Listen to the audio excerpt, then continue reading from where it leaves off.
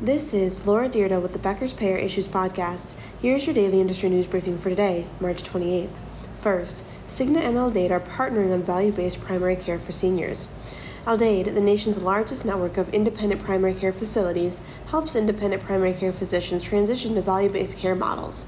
Cigna's Medicare Advantage members can now receive care from Aldade's network of independent primary care practices in Delaware, Maryland, and the District of Columbia. Since August, Aldade has also partnered on value-based primary care with Care First, BCPS, Humana, and Elevance Health. 2.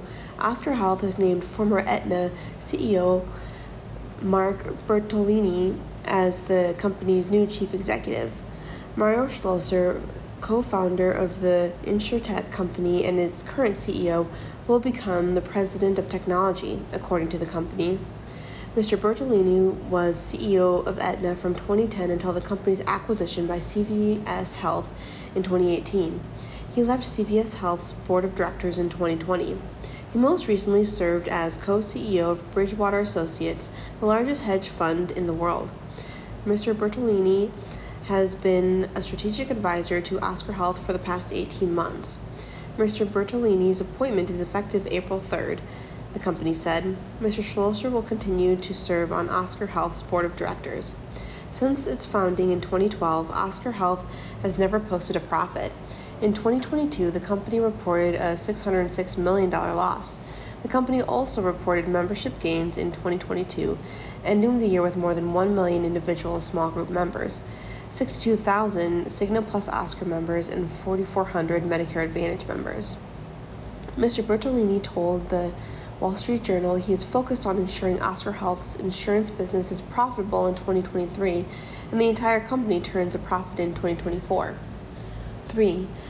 The American Gastroenterological Association is asking its members to contact United Healthcare to stop a new prior authorization requirement from going into effect. Starting June 1st, United Healthcare is implementing a new prior authorization requirements for several GI endoscopy procedures.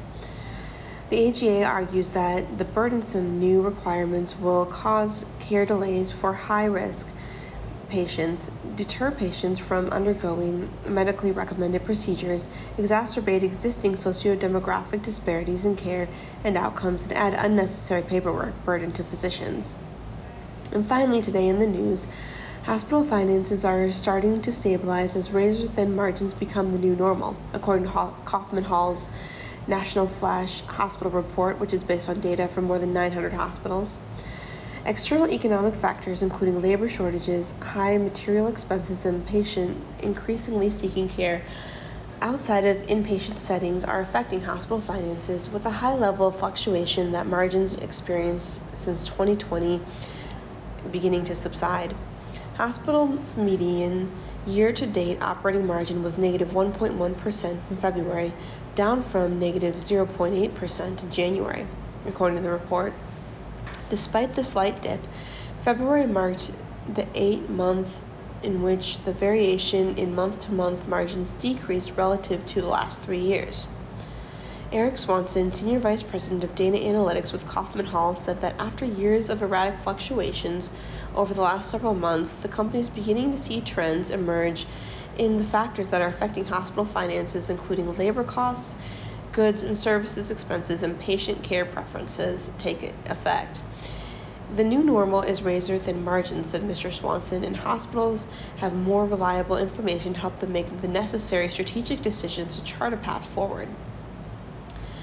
High expenses continue to eat the hospital's bottom line, with February signaling a shift from labor to goods and services as the margin cost driver behind hospital expenses. Inflationary pressures increased non-labor expenses by 6% year over year, but labor expenses appear to be holding steady, suggesting less dependence on contract labor, according to the report. Mr. Swanson said, quote, "Hospital leaders face an existential crisis as the new reality of financial performance begins to set in.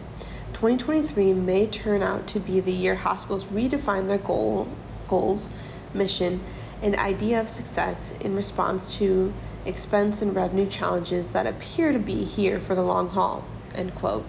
If you would like the latest in payer and healthcare industry news delivered to your inbox every day, subscribe to the Becker's Payer Issues e-newsletter through our website at www.beckerspayer.com.